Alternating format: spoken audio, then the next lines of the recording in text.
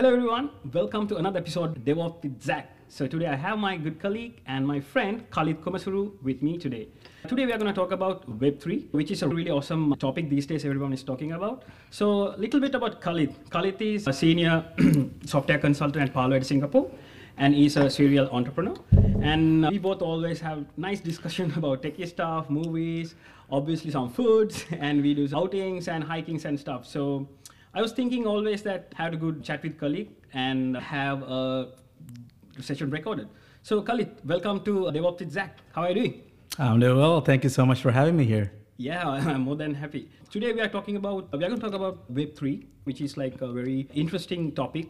Everyone is talking about Web3. So I thought of it to give introduction about what is Web3 and what are the difference between Web3 and Web2, maybe Web1. So yeah, we can start it.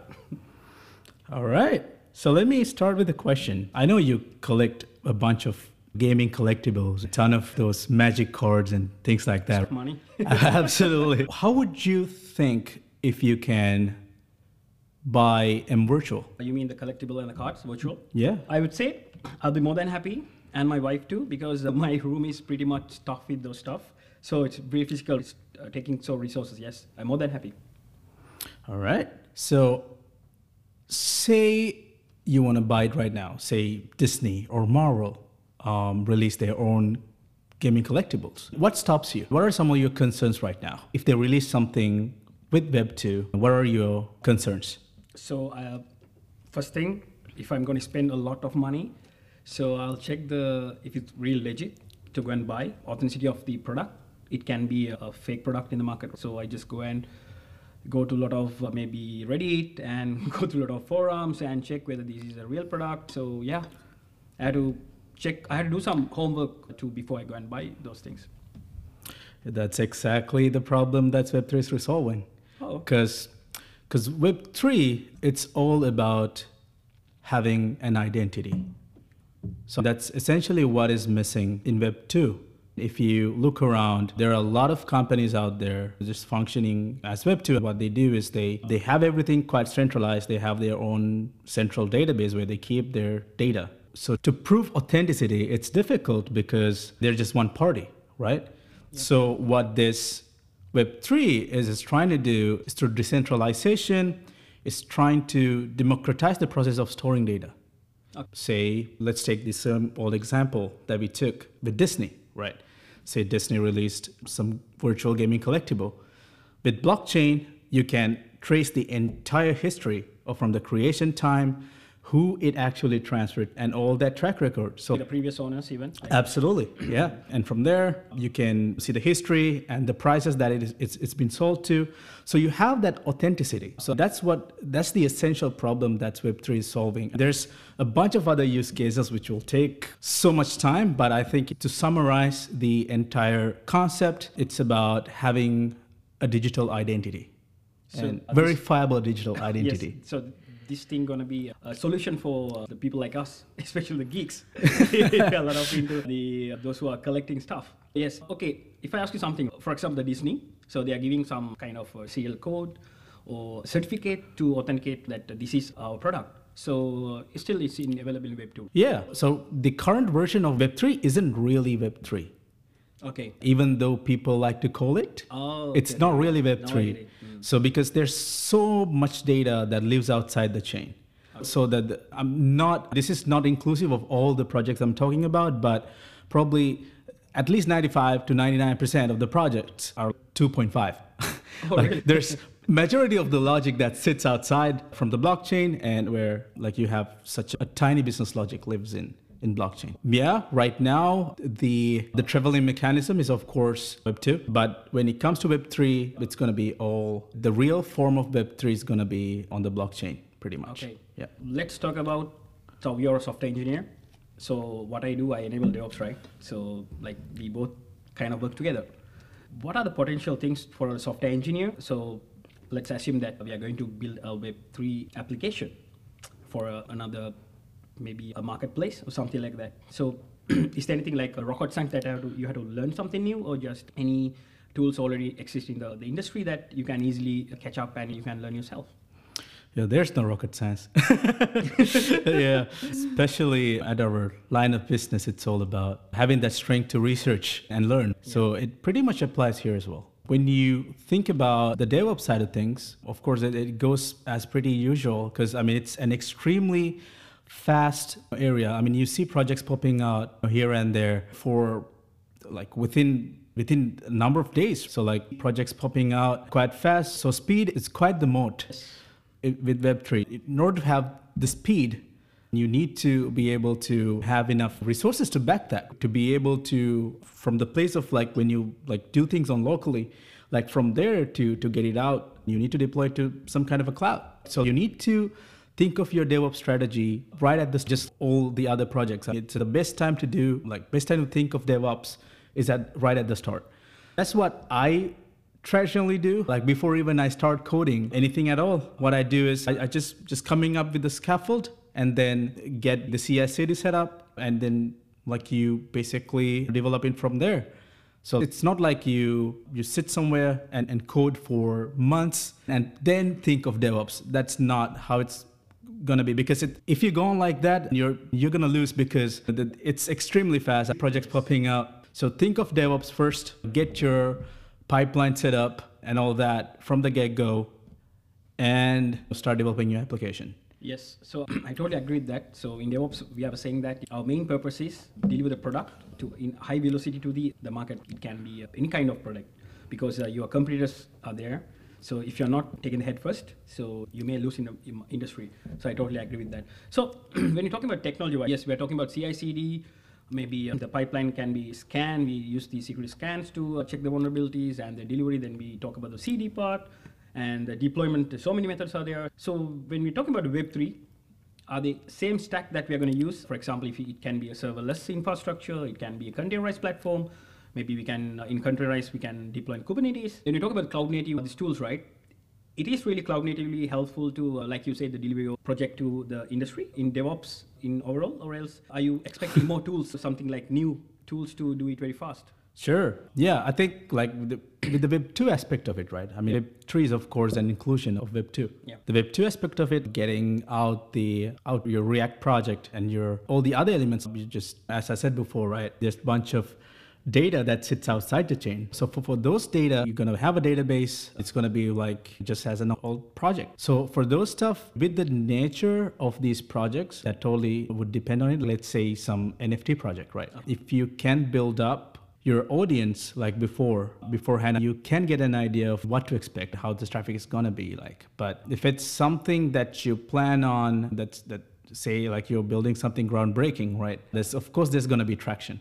So if that's the case, I would, for the non-blockchain related part of the application, I would suggest go with containerization rather than serverless, because then you get more visibility. These things that there was a couple of times that there's this project called CoolCats, it broke their website quite a number of times. They couldn't host their minting event. That kind of gotten delayed over 2 to 3 weeks. So if something like that happens, some actually do it as a bit of a marketing campaign as well, saying we got so much traction. But behind the scene, if your platform actually broken because of something related to your servers, of your infrastructure, then the credibility goes down.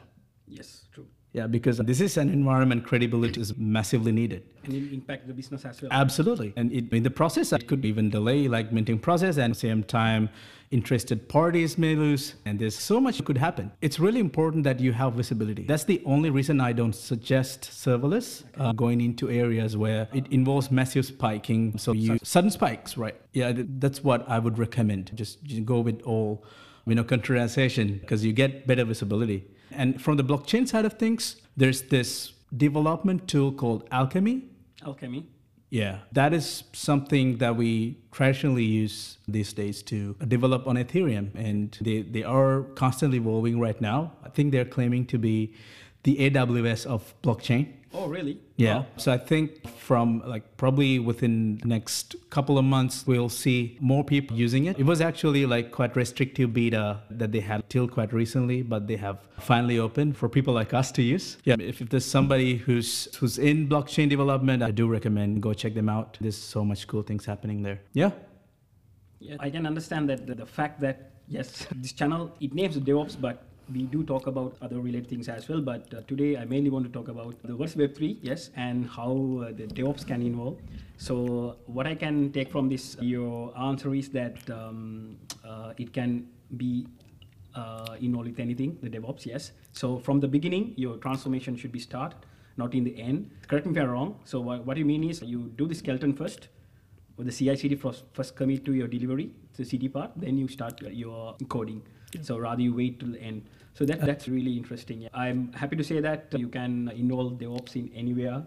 So it's a day-to-day thing now. It's better to start from the beginning to the end of your CD. And yes, it's always, I talk about this, not a tool, it's a practice. So keep the good practice like Khalid was mentioning. So it's better to, then you won't will have any failed product or product tools maybe. Yeah. So Khalid, let's talk about security. So what do you think about the Web3, right? How secure these platforms or these Web3 is? If you want to host your own Web3 application or something like that, or website, so how secure this platform, how we can make it secure? That's a very controversial topic, Zach. Because I don't think we have achieved the maximum potential in terms of security in the field yet. As I was saying before, the notion of Web3 is quite new. So there's quite a lot of development is already happening. A lot of developers are trying to make it safe. But of course, there are a certain number of vulnerabilities, that have costed some people quite a lot of money. So I think this happened like quite a few months back. There was one currency. I don't know if you could remember it. Yeah, I can't recall the currency, but due to some major form of vulnerability, it just lost everything that they had earned. Wow. And something like that could happen, but not saying it happens on a daily basis. Yes. But there are certain number of vulnerabilities in, I think that's quite common, like everywhere, right? Yes. That's something that we can't eliminate.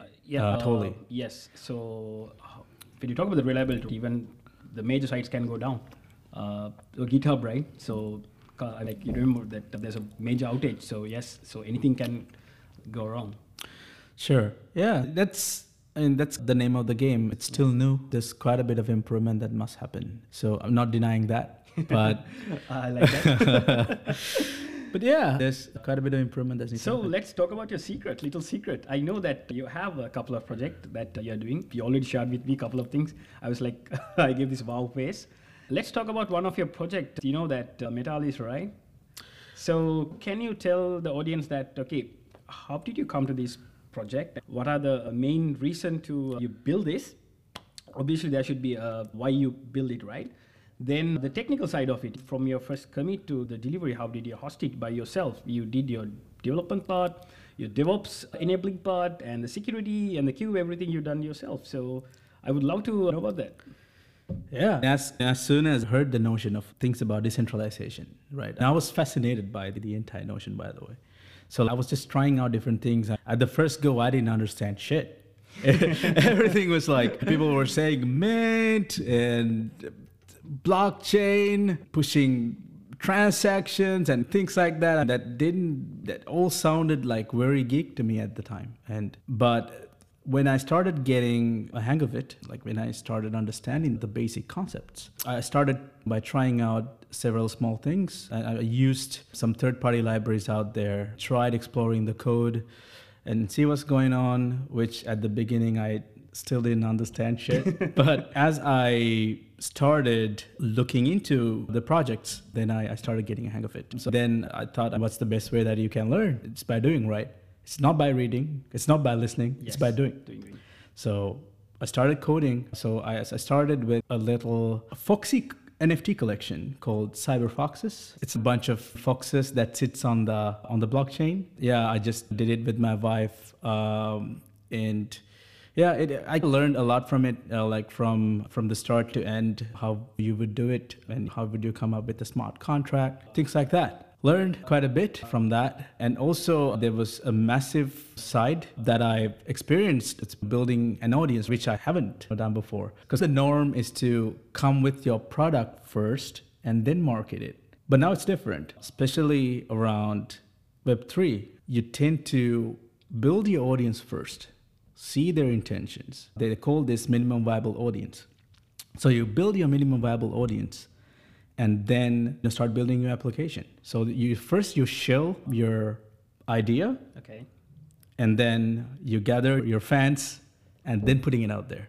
And that's the strategy that goes on. That was quite new to me at the time. So I learned a lot, built a decent amount of audience, and sold a few NFTs. By taking a ton of learning experiences from it, then I wanted to build something over a long time, and I wanted to solve a hard or complex problem and do it slowly, because that's one way that you can solve problems, and just by doing and trying things out in the long run, because I wanted a bit more complicated problem to solve. So having looked around and seen quite a number of metaverses popping out from here and there.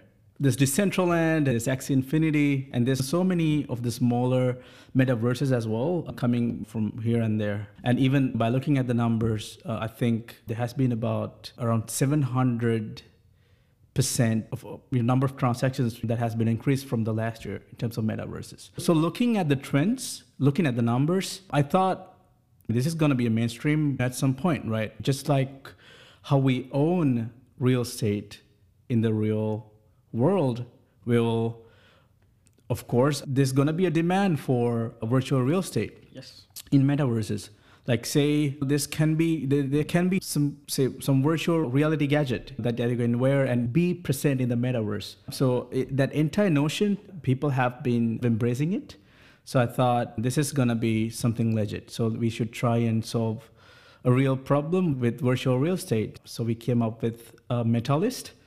So Metalist is a virtual real estate listing aggregator.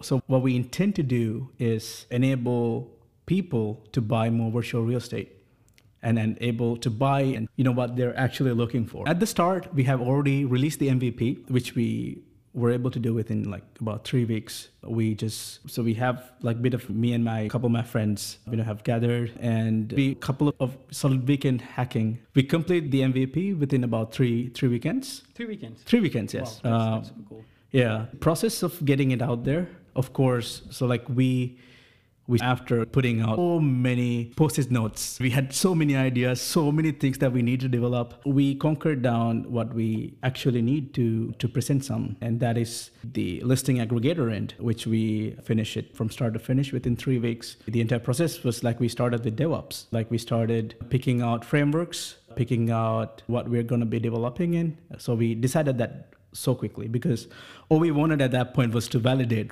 whether if it's shit or it's going to go somewhere. Other than that, just there's no point of you developing something for 3 months, with something that no one's going to use. Yeah. So started with DevOps, selected frameworks, and in terms of the tools for the front end, we use this framework called Remix. Okay. It's actually a quite new framework. Honestly, the reason why we went with it is we just wanted to try it out, and we've been hearing so many good stories about Remix and being efficient in server-side rendering side of things. So we picked that as the front-end framework. And for the back-end, we actually went with serverless, which was a learning point for us. It wasn't the ideal use case for it, to be honest, but later we converted it we actually containerized it. And so this is what you learned from the previous conversation we had, that you were telling, okay, serverless is not going for these sun spikes and stuff, right? So that's why you moved to the containers, right? Yeah, and actually another aspect of serverless for us was the cold starts. It was throwing off a bit, because being a listing aggregator, SEO is something quite important for us. So in order to achieve the highest number, you need to be able to serve it like super fast. So there was some bottleneck. Okay. Of course, by warming up certain number of containers, we alleviated it a bit, but not totally. In your serverless or the serverless side? Yeah. Okay. You were using Lambda or? Lambda. Okay. Yeah, so Lambda with API gateway. Lambda with API gateway. Yeah. Okay. So I think that's a good topic. Maybe we can have another session. Absolutely. Yes, because everyone talking about some threshold, and the Lambda invoking, there's a minimum number of concurrency you can do in Lambda. So I think we talk about that another day. It's going to be a very interesting topic. So I can invite another colleague, also serverless hero, so we can invite and have a good, cool discussion again. After that, you move to containers, right? So that in that situation also you had the same cold starting issue. So like Nope. We didn't have that any longer. Like after moving to containers, we had different issues, but of course there's going to be like early stages, like you're going to have issues. Okay. Because the question I had, because I know it's not relevant Web3, but it's a good point you mentioned. I have seen those who are not using good practices. Some using the content image 1 to some are 5 GB the image size, so it's not a good practice. So the content image should be immutable. You should be able to recreate this very fast to deploy it. So that's one point to always keep in mind. Containers are not like you can install everything and expect to start very fast. No, that's wrong. Yes, thank you for that point, Khalid. So let's continue our story. Yeah, sure. So in the end, we got things done and we wanted to release it. And we were wondering what are the means of marketing that we can do. And we didn't want to spend so much, because the real reason why we came up with Metalist is to enable people to buy more virtual land. Yeah. In order to empower them, we wanted to come up with a way that we can finance. So rather than just going out a major cut from your paycheck or your savings, just to come up with a way that you can pay it monthly and get it done. So that's what we wanted to develop afterwards. So that was our long-term. So we didn't want to spend so much money, and what we did was we just created some funny TikToks and put it out there. And that way we did get some traction. We did get about 1,000 to 2,000 visits, which was quite good at the time. Yeah, that's the end-to-end story and how we build it from start to finish. Now it's live? Now it's live. Okay. So later we can put all the links in the description. So absolutely. Everyone go and can check, right? Yes. So I'm going to ask you the $1 million question now. I know with Web3, there's no any boundary for imaginations, right? You can do like things that you can even not imagine. So as a developer, as software engineer in this Web3, what do you think, like any imagination that you want to do, make it happen to this Web3 industry? I think there's a lot of possibility with the fact that like you have an identity. You can have a verifiable identity built virtually. That enables a whole plethora of options. One thing that I'm really fascinated about, it's metaverse and how that is being emerging with Web3. And I think that's a real deal. And there's so much options. Just these days you have Facebook and Twitter, Instagram, and there's like a lot of social networks, right? So I believe at some point metaverses will overtake, or some of the major companies, like for an example, Meta, that's building their own metaverse, right? So there's quite a lot of opportunity in the metaverse front, which I'm really excited about. And there's quite a lot of the mixed reality tech that's being emerging, which excites quite a number of people. Just imagine there's some cool headset that you can wear and be present and just have a virtual coffee or virtual beer with your friends, just at the comfort at home. Think about that. Yes. That'd be so cool. Cool, yes. So yeah, a lot of companies nowadays, they're solely into give more immersive experience from virtual reality and mixed reality, just trying to like bridge the two. And there's so much research going on right now. Yeah, that's one place I would definitely put my money on. And even other than that, like even recruiting, there's serious potential there to being able to sort of validate your authenticity of your certificates. I mean, just not something that you just put it on LinkedIn. It's going to be like, say, an NFT. Say you complete some type of certification and you received it as an NFT. So that's verifiable. You just can't just put it out there in LinkedIn anymore that you're saying, like, I got this, I got that. That's not going to be the case anymore. In the future, it's going to be you have wallet, and in the wallet, you have that NFT that you gotten as a certificate. When you connect the wallet, then it will get edited. Otherwise, it won't. So that's one. So that's one way that it could disrupt recruiting industry, and it could help them a lot to see who's cheating and see who's like. And yeah, I think every industry is going to have its own impact. Another industry that I can think of, it's the entertainment. Think of your favorite nightclub, right? Just have their like your own sort of VIP membership. Right now, it's just a tag or like a card somewhere which they control. Say you have it as an NFT and you can resell it when you don't need it. Yes. So then it becomes in a way an asset. If that's something quite rare, say for a certain exclusive club, you only can accept a certain number of people, say 10 people, and then you're going to issue 10 NFTs. And when you don't need that, you can resell it. How cool would be that? And you have a record also, right? So yeah, second user, the third user, the fourth user, so go on. It's never ending. There's so many options, man. I'm just fascinated about this. I think within coming years, there's going to be more and more use cases coming up. I know there's quite a bit of